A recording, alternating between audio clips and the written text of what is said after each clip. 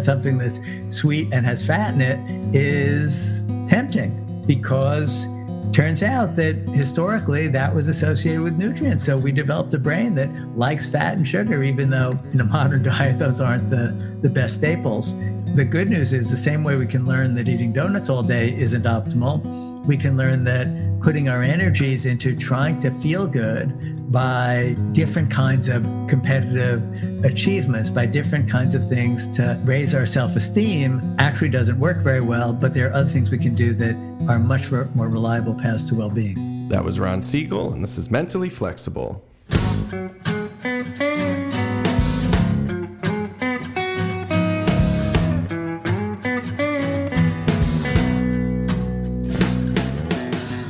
Welcome to Mentally Flexible, where we have meaningful conversations to help you build mental flexibility.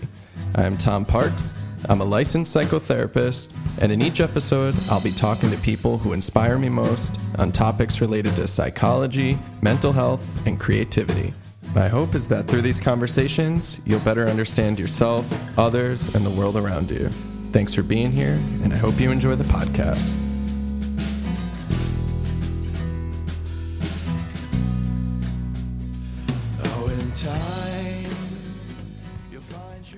My guest today is Dr. Ron Siegel. Ron is an author and assistant professor of psychology at Harvard Medical School, where he has taught for over 35 years. He is a longtime student of mindfulness meditation and serves on the board of directors and faculty of the Institute for Meditation and Psychotherapy. He teaches internationally about the application of mindfulness practice in psychotherapy and other fields, and maintains a private clinical practice in Lincoln, Massachusetts. Some of the topics we explore include the process behind Dr. Siegel's new book, The Extraordinary Gift of Being Ordinary, the science behind our pursuit of specialness and comparison, how to focus on making connections, not impressions with others, how social media can amplify our suffering, the potential healing power of psychedelic-assisted therapy, the connection between psychopathology and self-preoccupation, and we end by discussing some practical tips to help shift unhelpful evaluative processes that we engage in. Really cool talking to Dr. Siegel. He has such a rich history of mindfulness and meditation, and I love how he brings in his own journey and vulnerability to inform his work today and is open about that. And I thought we had a really great conversation, and I love his new book that he sent me and got a chance to read, and definitely suggest it if this resonates with you.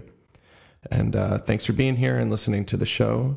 I have some really cool interviews coming up, one special return guest that I'm excited about, and I can't wait to put those out for everyone. All right, well, my dog's walking in here. You might hear him. Why don't we get into the episode with Dr. Ron Siegel.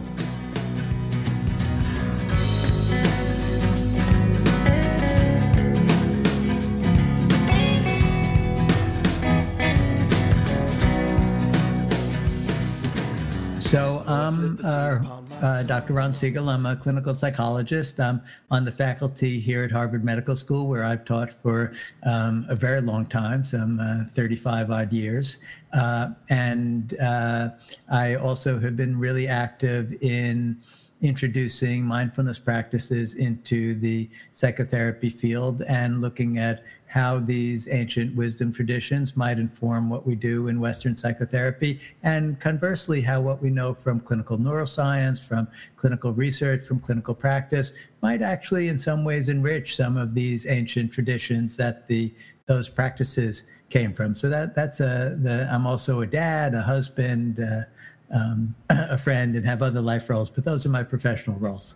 I love that. Thank you for sharing. And that overlap between Eastern wisdom traditions and Western science and psychology is what I'm really interested in that. So I've been extremely excited to talk to you, and I love your new book, and thank you for sending that over to me. And it was so cool to research you too and see all the different books you've written and stuff you've worked on back pain and mindfulness and psychotherapy. And so I've been really looking forward to this.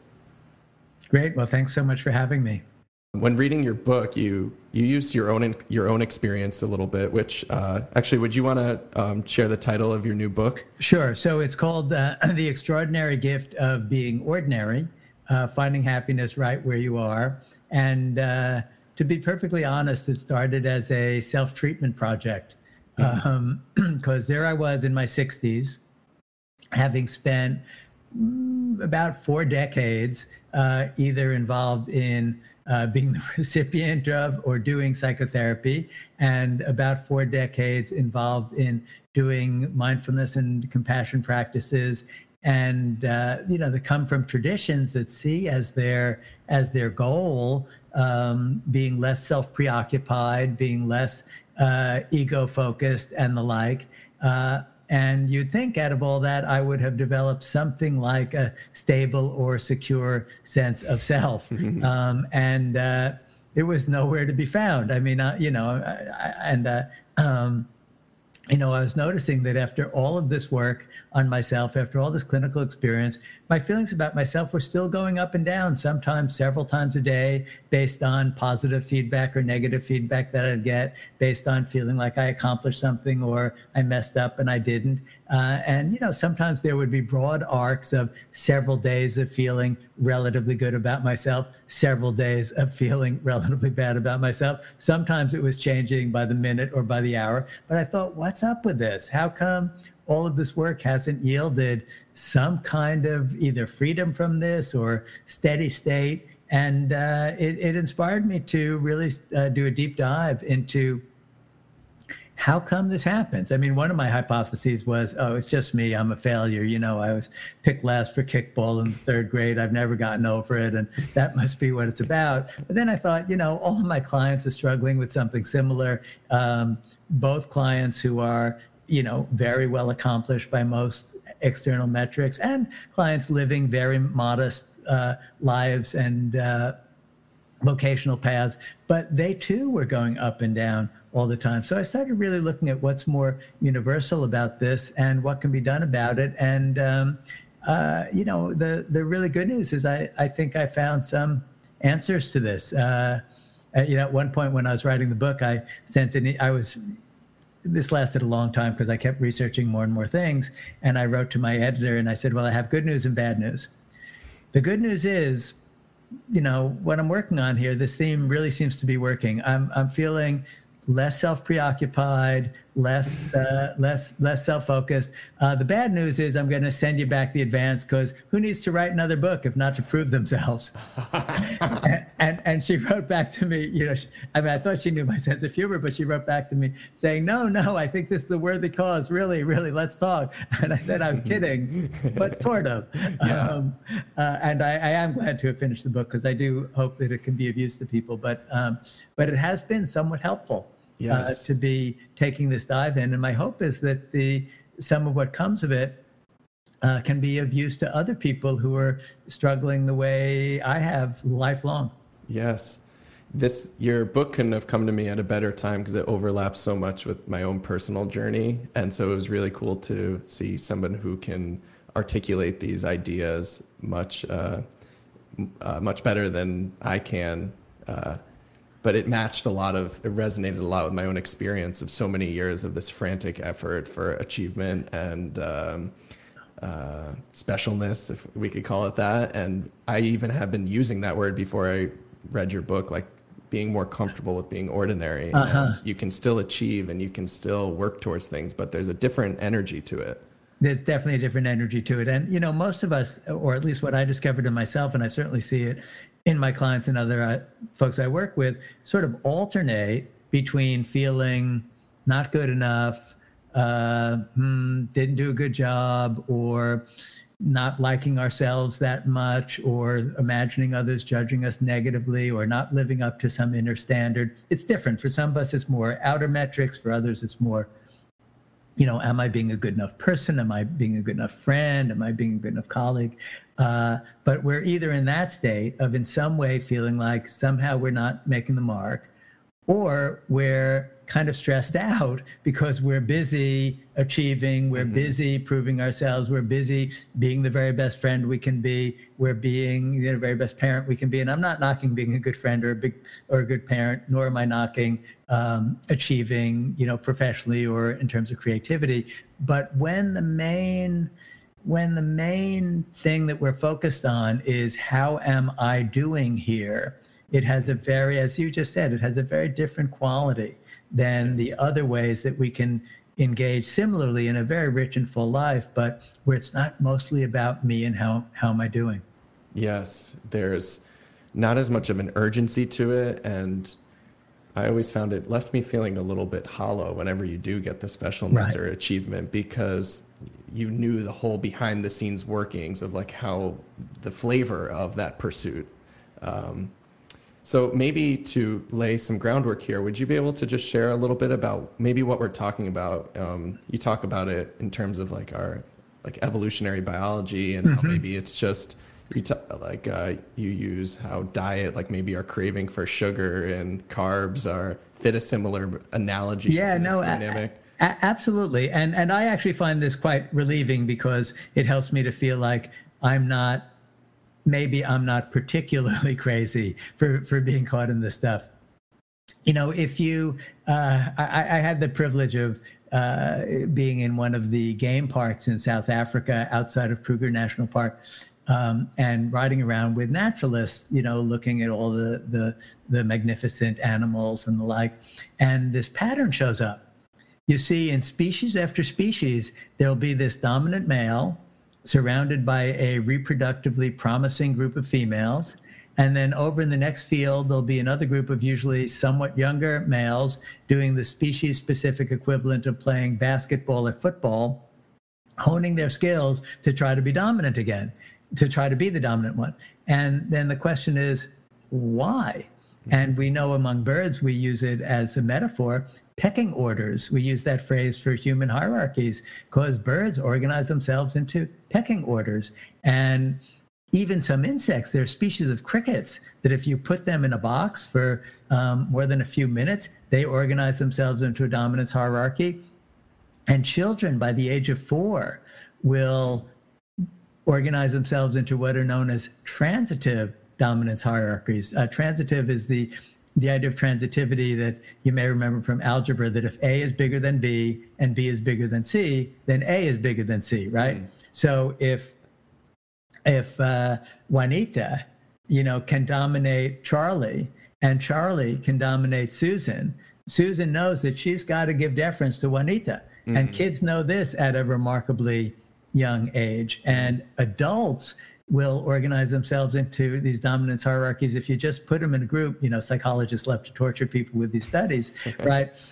And even just listening to the sound of the voice of the other group members, people can predict how it's going to shake out. And so this seems to be very strongly hardwired in us instinctually as humans.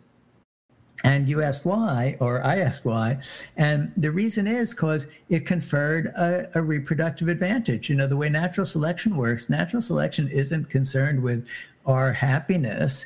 It's as though it's concerned. I'm being, I'm sort of giving it a will when it's actually just an impersonal process. But the way natural selection works is any mutations, any changes that increase your likelihood of surviving and reproducing and keeping your offspring alive, those are going to show up more in the evolutionary record. And so we might imagine that there were happy hominids millions of years ago who weren't hooked on social comparison, who weren't thinking of how am I doing compared to the others. They were holding hands and singing Kumbaya and being 100% cooperative, but they weren't our ancestors because they didn't get to reproduce quite as much as the ones who were scrambling for position. So we developed these brains that are hooked on this. And interestingly, as modern adult humans, we may not, hit each other physically or take objects from one another without asking, but we have a subtler way of doing this. It's called self-esteem. We either feel good about ourselves or bad about ourselves in a given moment based on some criteria. And if we scratch the surface and we realize, okay, well, let's say I think of myself, to feel good about myself, I like to feel intelligent. How do I determine I'm intelligent? Well, it's really by comparing myself to others and thinking that some others are less intelligent and I'm in the intelligent group. And the same applies for kind or wise or sexy or thin or fit or compassionate or grateful. They can be things we think of as materialist and vacuous. They can be things we think of as high noble values, but we're always evaluating ourselves and we're always comparing ourselves to others. And this kind of keeps us trapped in. And it's basically an evolutionary heritage. Now, the really good news is we did have some other instincts also. Instincts toward nurturing, toward cooperation, toward social connection, toward working together as a group to accomplish goals. And we can harness those instead, but it's going to take effort, because what comes easily is this, and just as you were quoting, it's the same way that in virtually every culture, donuts, or the culturally, the particular cultural equivalent of a donut, something that's sweet and has fat in it, is tempting and popular, because turns out that historically that was associated with nutrients. So we developed a brain that likes fat and sugar, even though obviously in a modern diet, those aren't the best staples. And the good news is, the same way we can learn that eating donuts all day isn't optimal, we can learn that putting our energies into trying to feel good by different kinds of competitive achievements, by different kinds of things to raise our self-esteem, actually doesn't work very well. But there are other things we can do that are much more reliable paths to well-being. Very interesting. Yeah. It's like from a young age, everybody figures out, or the world probably more likely tells them, what are your like one or two things for you to be special. And then we work really hard to protect that. And that leads to a lot of potentially damaging or difficult patterns around lying to sort of reinforce it, or avoidance to keep ourselves from ways that we might be confronted with not being that certain form of special. Absolutely. It only takes a few minutes. I have a little exercise from the book that I use to help people identify what their particular things are. Shall we do that together? Sure. Yeah. Hold on one moment. I'm going to grab a copy of the book to read. Yeah, no problem.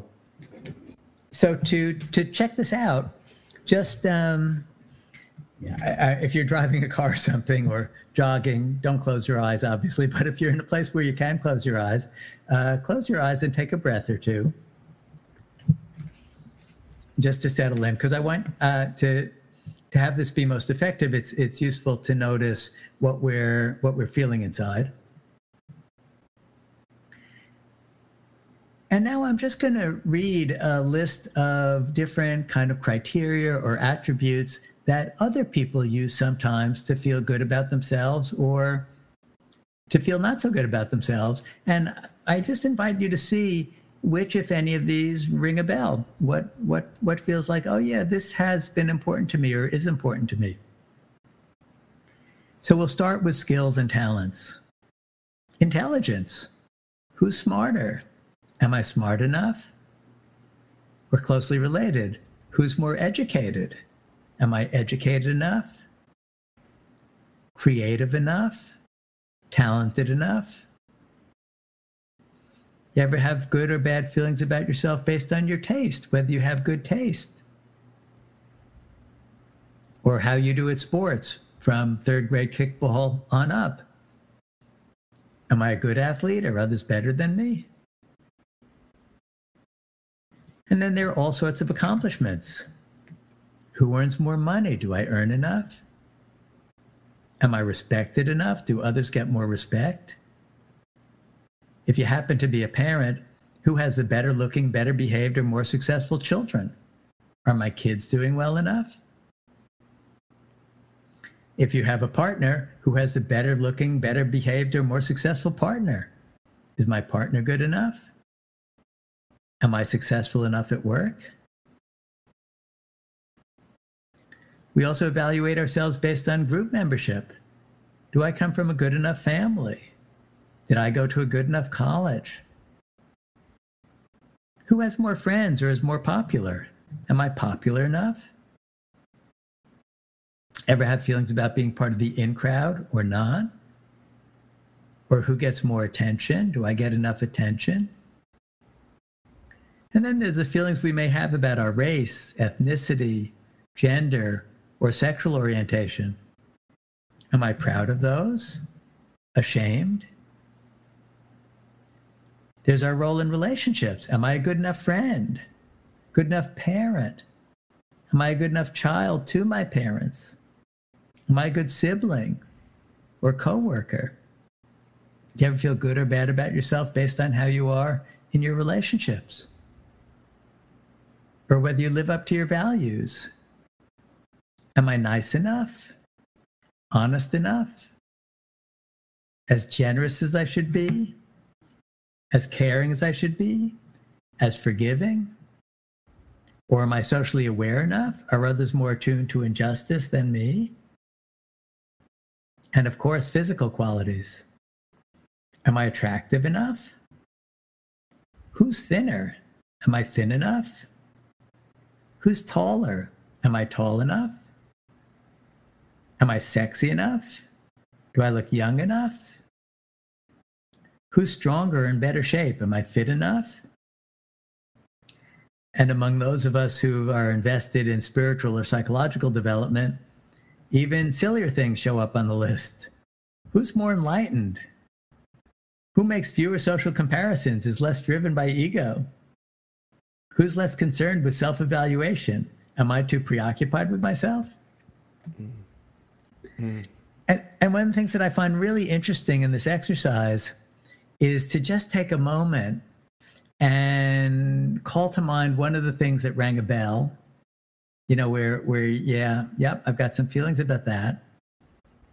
And either remember or imagine a time where that quality was validated in some way. If it's intelligent, where I felt smart. If it's looks, where I felt attractive. If it's generosity, where I felt like I was generous. And just notice how that feels in the body, and maybe even exaggerate it a little bit like that. For me, it's kind of sitting up tall and chest swelling a little bit. And then enjoy that, because unfortunately, it's not going to last. Because then I'm going to invite you to remember the opposite, a feeling where you felt like you weren't cutting it in that area. You felt like you were failing or weren't good enough. And kind of exaggerate that body posture and the collapse of that. Ew, and how that feels. And then you can come back to neutral, and if your eyes have been closed, you're welcome to open them. But just notice how different that good feeling of feeling like, feeling good about myself is compared to that bad feeling of feeling really not good enough. And one of the things we know in the psychology biz is whenever there's a really strong contrast between something that feels really, really good and something that feels really, really bad, it's an opportunity for addiction. Yeah. I mean, I don't have a lot of experience with cocaine, but my understanding is it feels really, really good when people first get high, and it feels really, really bad when it wears off. So what happens? Find more cocaine. Yes. Well, in the same way, it feels so good to us when we have one of these, victories, if you will, and, it can wipe out so much pain. Think of a first boyfriend or girlfriend that we really, really liked, and they liked us back. And it's like all the insecurities of life gone, just gone with this instant success. And that feels so good that we keep, every time we hit a disappointment, every time we hit a bump in the road, we're kind of addicted to this. So we look for another win, whether it be a like on Facebook or Instagram or TikTok or just somebody showing interest in us or getting invited to the party. The list goes on and on and on. We look for something to achieve to make the bad feeling go away, so we can all get quite hooked on this. Yes. It's almost like when you're reading all those different ways people can compare, I was thinking it's as if you go to a party and the biology in us is everybody's going to have one or two or maybe more of those questions that you ask sort of pop up in their consciousness. And if you feed it, where that event ends is you either get it and you get that high feeling, but there's also the kind of like hollowness we described in the beginning, or you don't get it and then there's that down associated with it, and it makes us want to try to get it even harder at the next one. And I think maybe what your book is promoting and the journey I've been on is we can't necessarily control that filter popping up and those thoughts popping up at the start of the party, but we have some agency over whether we feed it or if that's in the driver's seat of how we spend the rest of that hour or 2 hours. Absolutely. That's absolutely it. It's a matter of what's our intention going to be.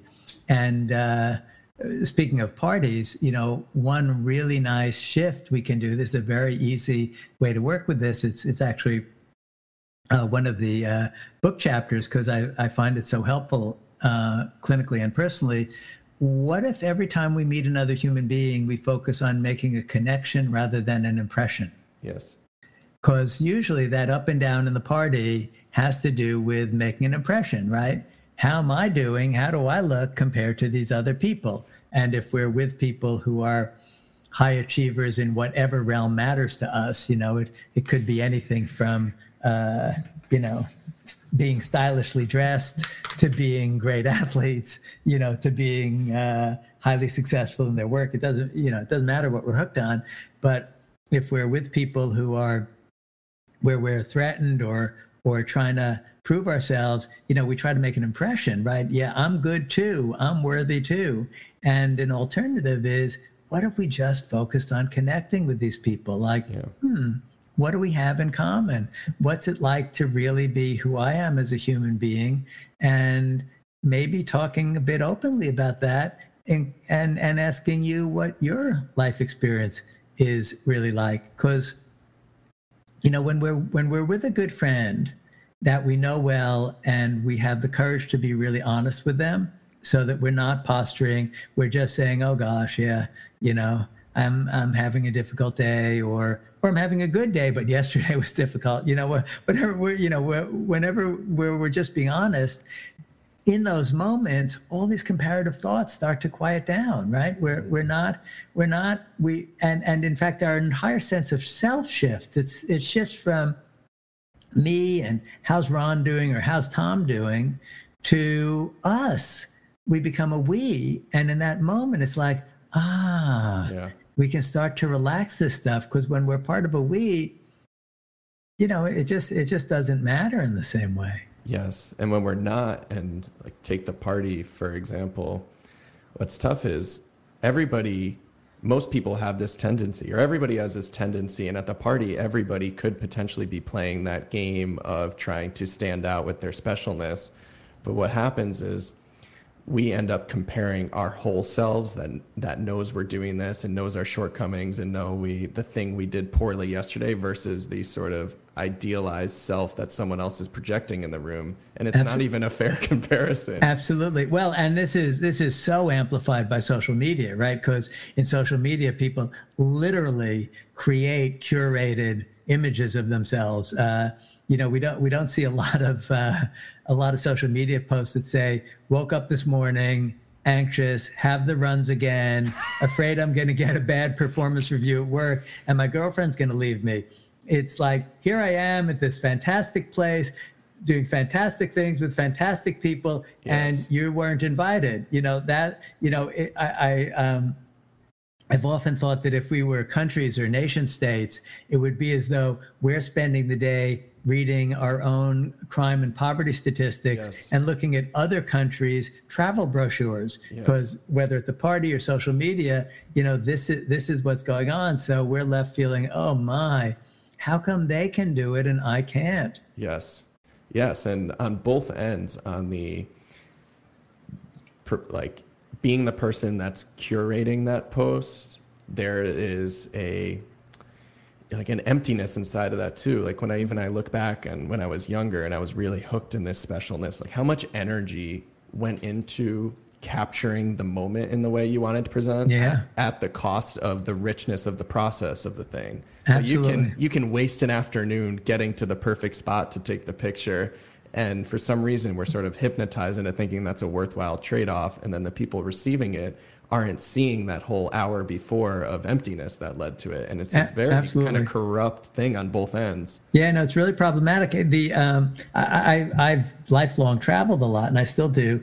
But the number of times that I find myself in some kind of really moving or unusual place that one might travel to, and the percentage of people who seem to be spending most of their energy not taking it in, but looking for the perfect selfie shot. Yeah. That's gotten pretty normative in a way that I think people are missing out.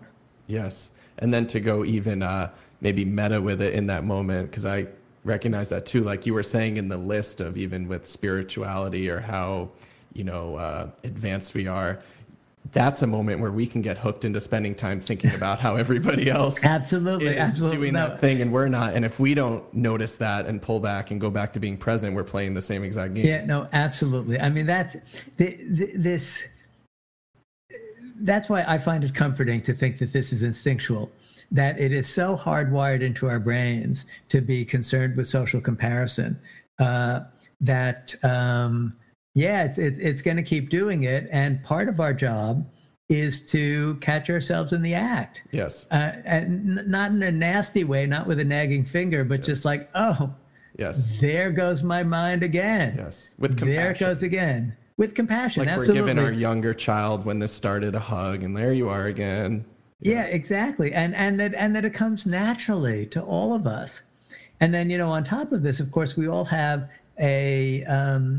since you're a therapist, you'll, I think, particularly resonate to this. We all have extensive, at least small t trauma histories around this. We have long lists of memories of moments where we felt rejected, we got picked last,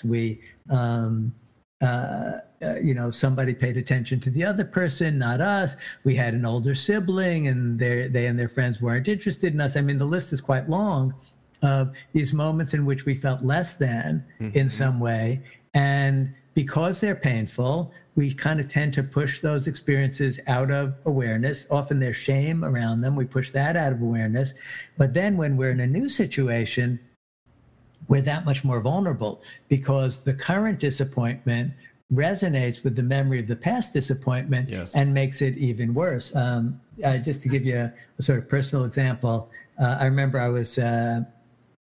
I've had the privilege professionally of speaking at conferences over the years, and I was at one conference, and often there's a little social event for the speakers, and I was there, and there's hierarchies here, right? There's the people who are super famous with hundreds of thousands of followers. There's the people who are just kind of known on the circuit, et cetera.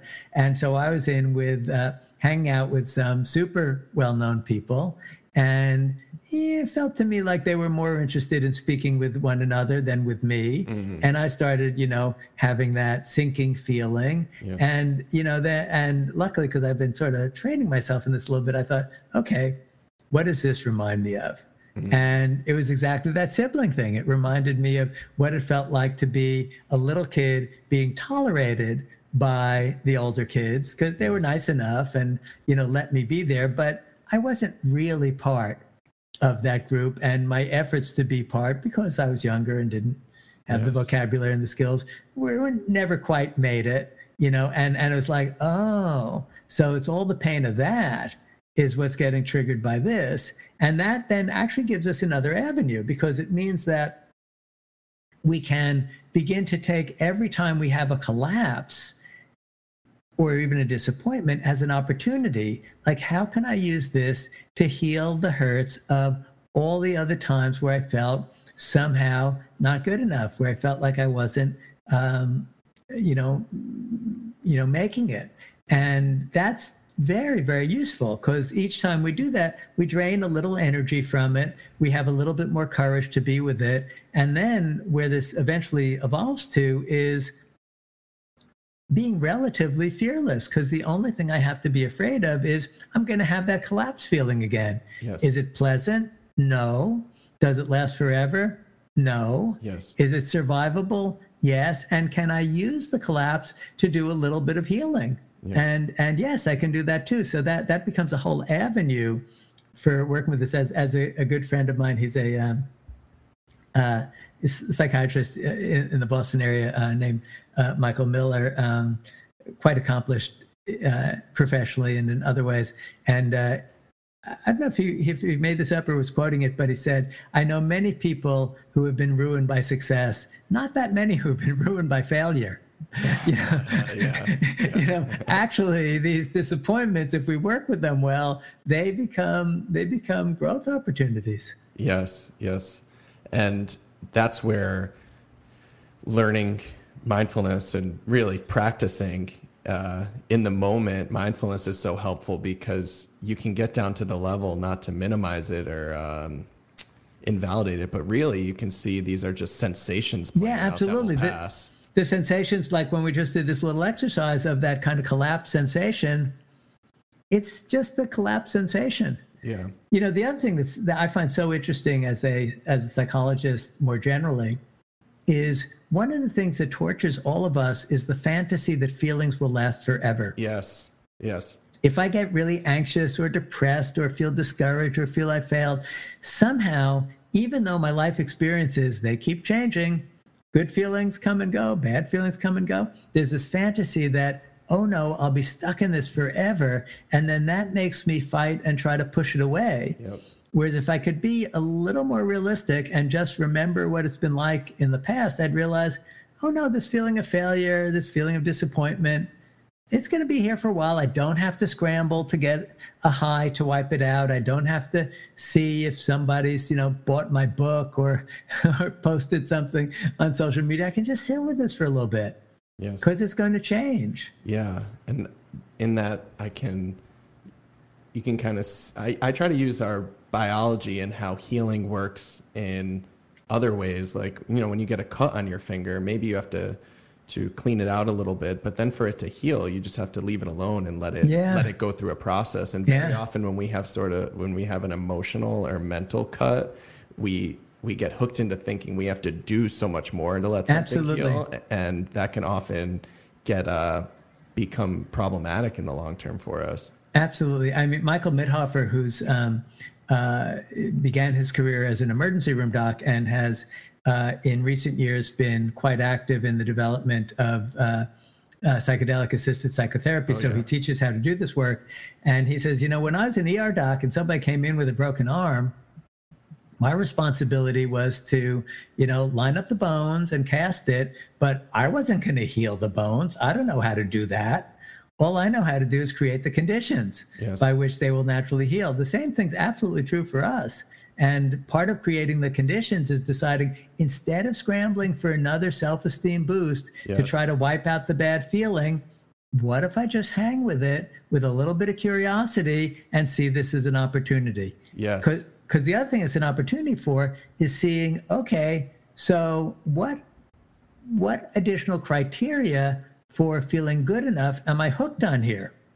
Yes. Because like that long list, I don't know how many of them you resonated with. I often do this Most with of groups. Yeah, thank you. I often do this with groups of psychotherapists. So they say, who resonated to at least one of those? Most of the hands go up. Who resonated to more than one?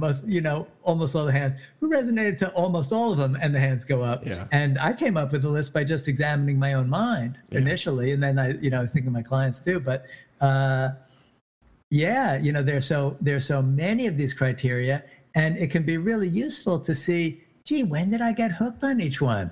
Yes. Another little exercise that I like to do that I have in the book is called the self-esteem autobiography, which is basically think back to the earliest memory that you have of either, well, we could start with of a boost, earliest memory of something that made you feel kind of good about yourself, and what was that like and what was that about.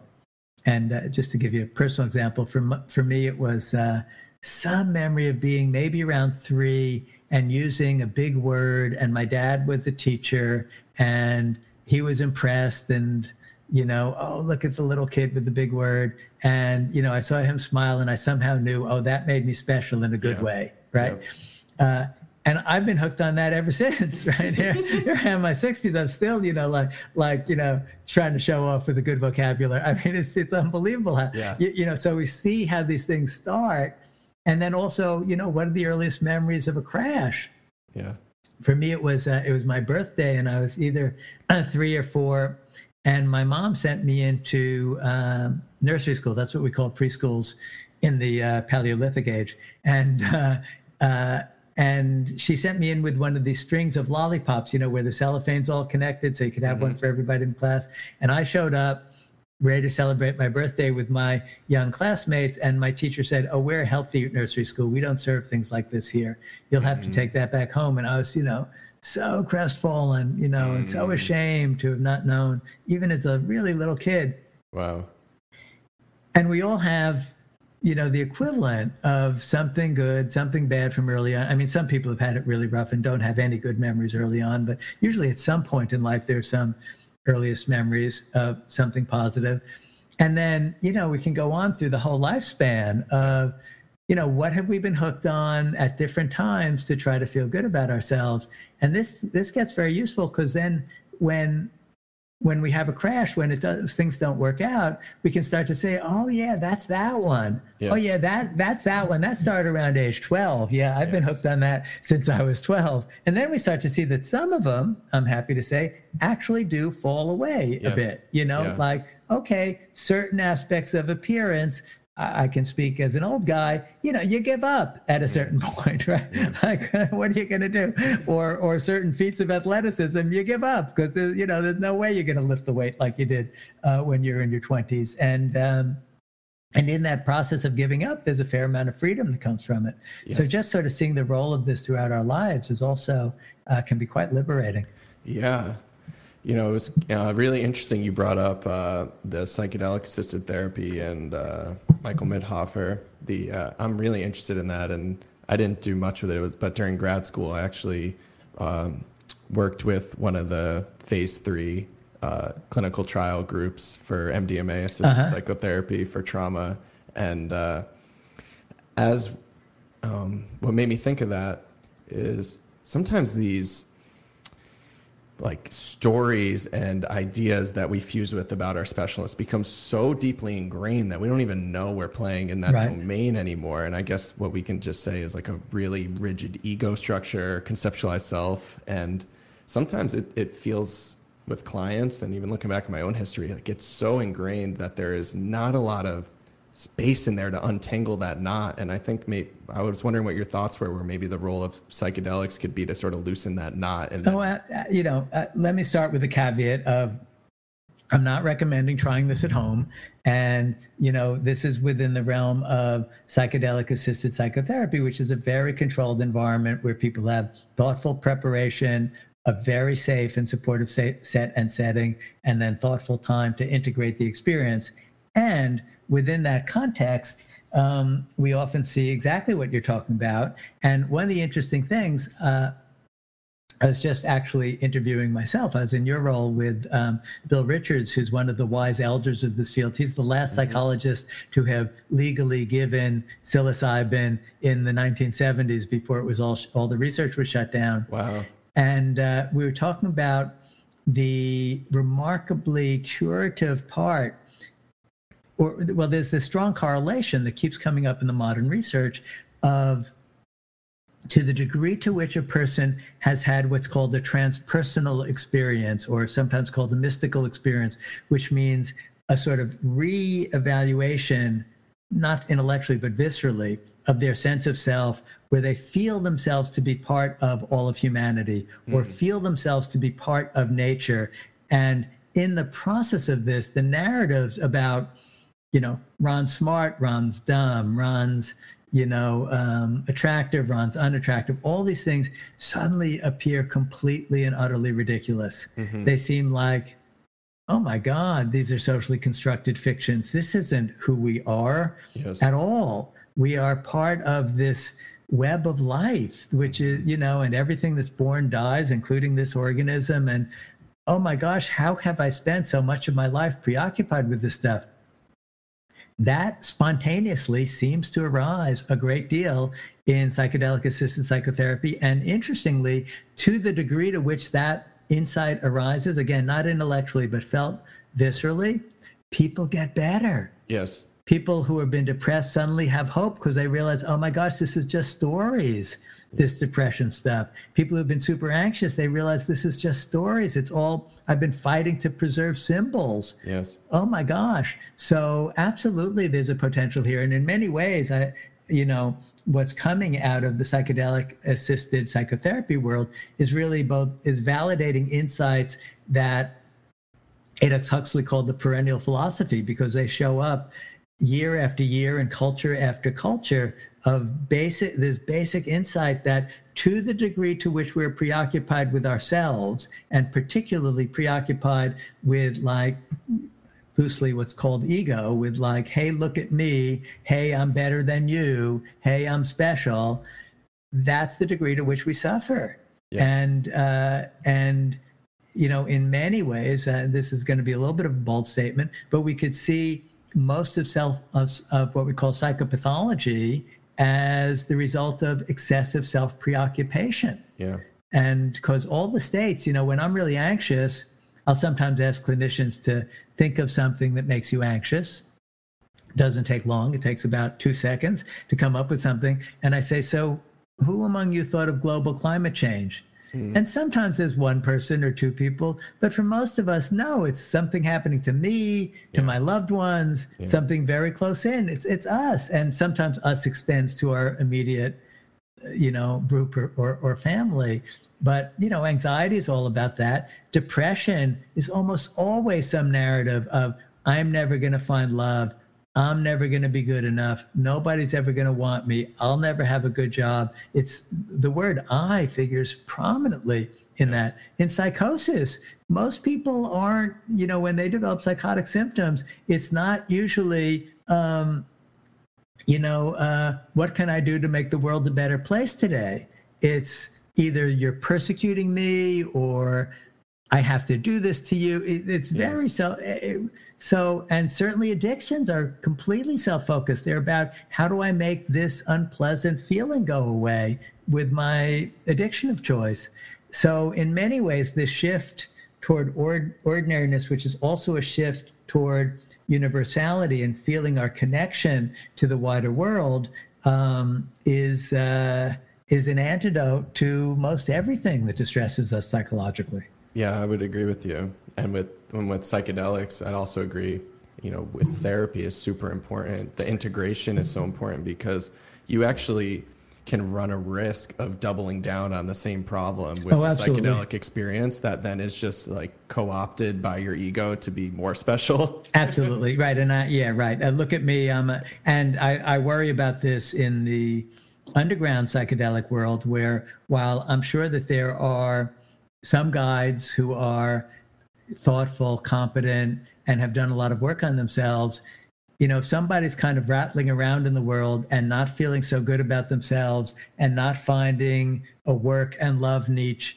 that are working well for them, and they have some really transformative experience with psychedelics, it's really easy to set yourself up, to set yourself up as a shaman and suddenly go from being lost to being, wow, the keeper of ancient knowledge. And that's a lot can go wrong. Yes, really. Because those are extremely delicate and important places to show up to as a therapist when someone's not in that vulnerable state on psychedelics, of just how you show up interpersonally and reinforce or don't reinforce parts of their experience. And then on a psychedelic experience, they're so open.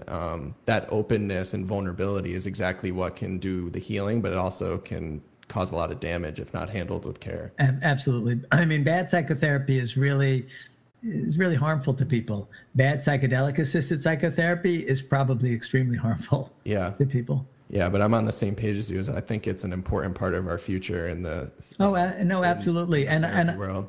And I was just talking to a psychiatrist in the UK who's done a lot of work with this, named Ben Sessa, And he used a lovely image for the question that you asked before about, might this help us to get out of some of these repetitive cognitive ruts that we're in, these kind of core beliefs.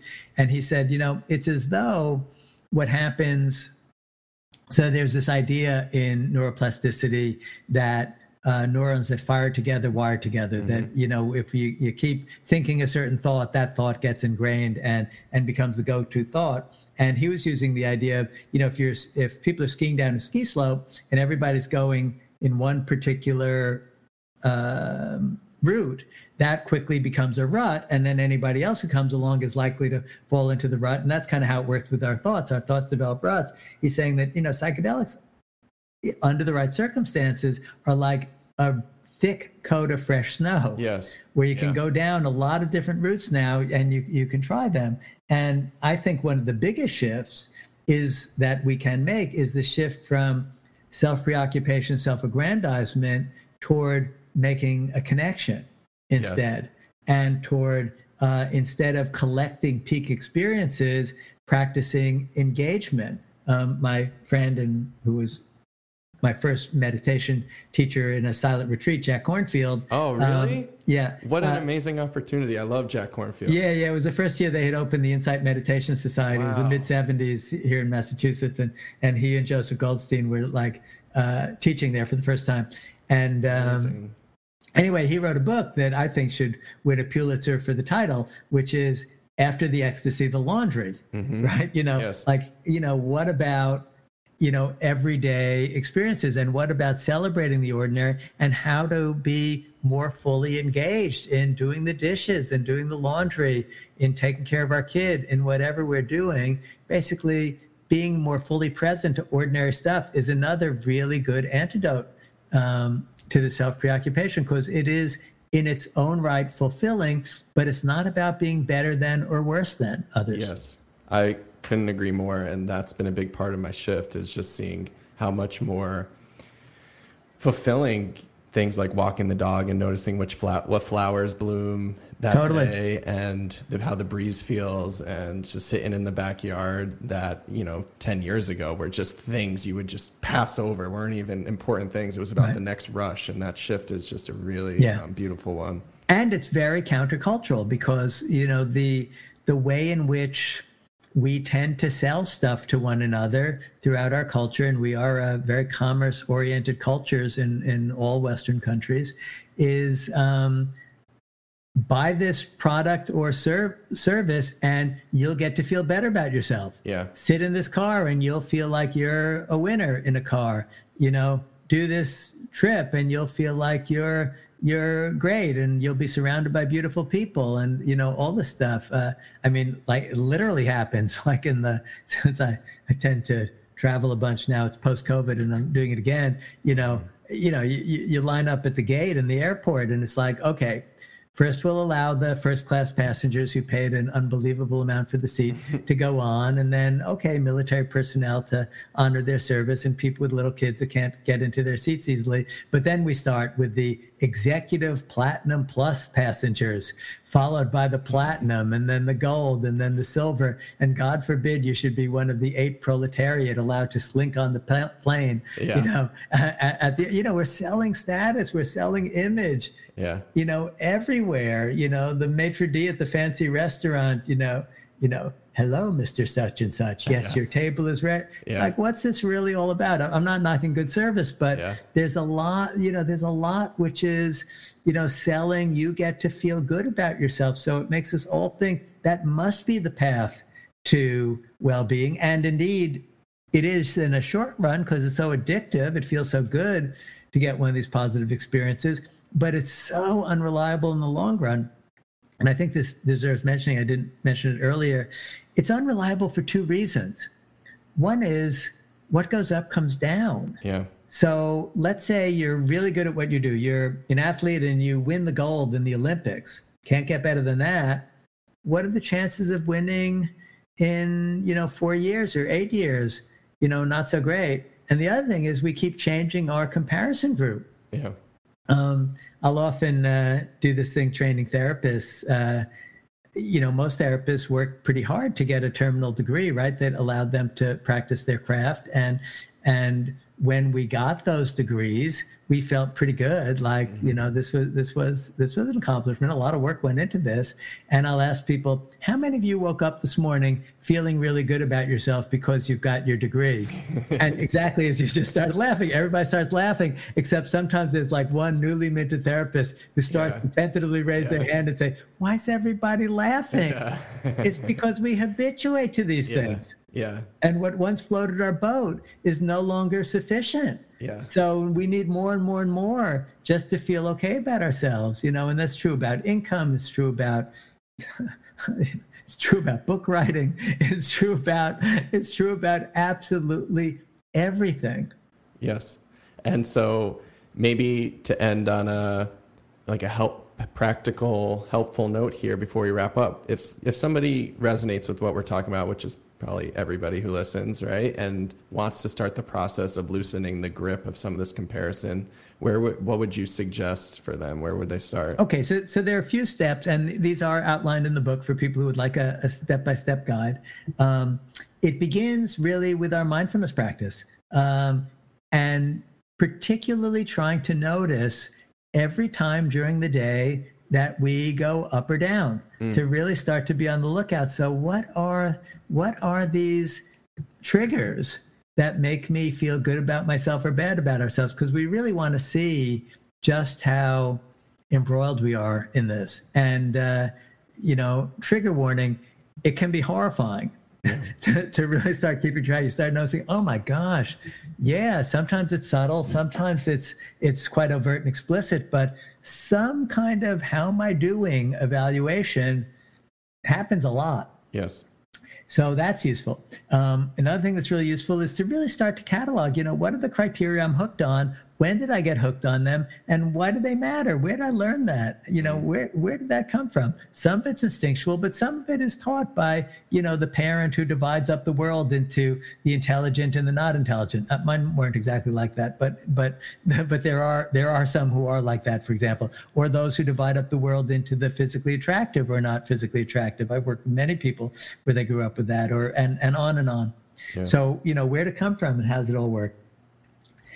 And it can also be helpful to reflect on what's the grading system that we use. Is this like a cumulative grade point average since birth? The number of times I've done something intelligent since I was born, and that makes me either intelligent or not? Or is it just like the last year or the last week or since I was an adult? Is very funny and interesting to see for these different things like, how long does it last? How long do the accomplishments last? Or is it constantly up for reevaluation? So that can be helpful.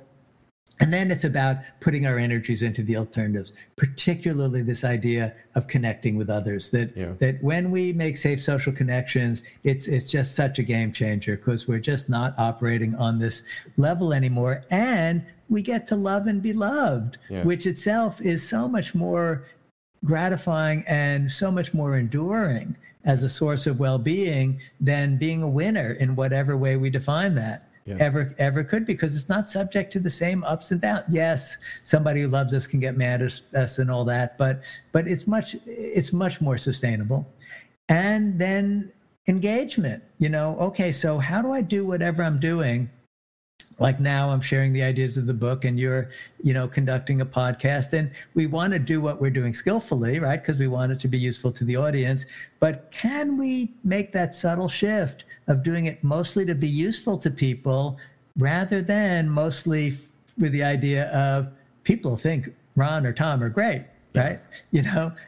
And we can do that in every moment. There's the opportunity to shift that. And I'll give one more. The book is a little bit encyclopedic in terms of possibilities, because it is a hard nut to crack, and it's helpful to have a lot of avenues. But another one is just, and this is such a basic go through from the positive psychology field. Look for times to practice gratitude. Yeah. Because in a moment of gratitude, instead of thinking we need something else to be enough, we're appreciating what we already have. And in a moment of gratitude, we're grateful for or towards something. Gratitude connects us to something. We might be grateful to nature, to God, to our parents, to our friends, to a partner. But we're grateful to something or towards something, and that gives us a sense of connection, which also is, so gratitude works really well as an antidote. And there are others, but those are what I would list as the greatest hits for go-to approaches. Awesome. And anyone listening, I really sincerely recommend the book.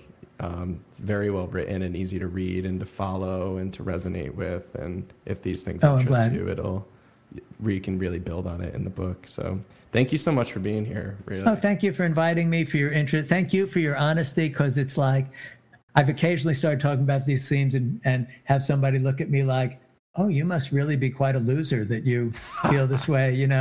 Real winners don't have these insecurities, and that's a terrible feeling. So I totally appreciate your openness and forthrightness and sharing your experience around this stuff too. Oh, I got it. I know how difficult it can be feeling stuck in there, and to be on the journey out. I feel like I have to use my experience to support others. We're all in this together, right? Totally. Thank you so much. Okay, thank you. It's got me out of my mind. It's got me seeing trees breathe. It's got me learning how heaven and hell are both inside of me. It's got me feeling the love that I bottled so deep when the entire world kept feeding on my greed.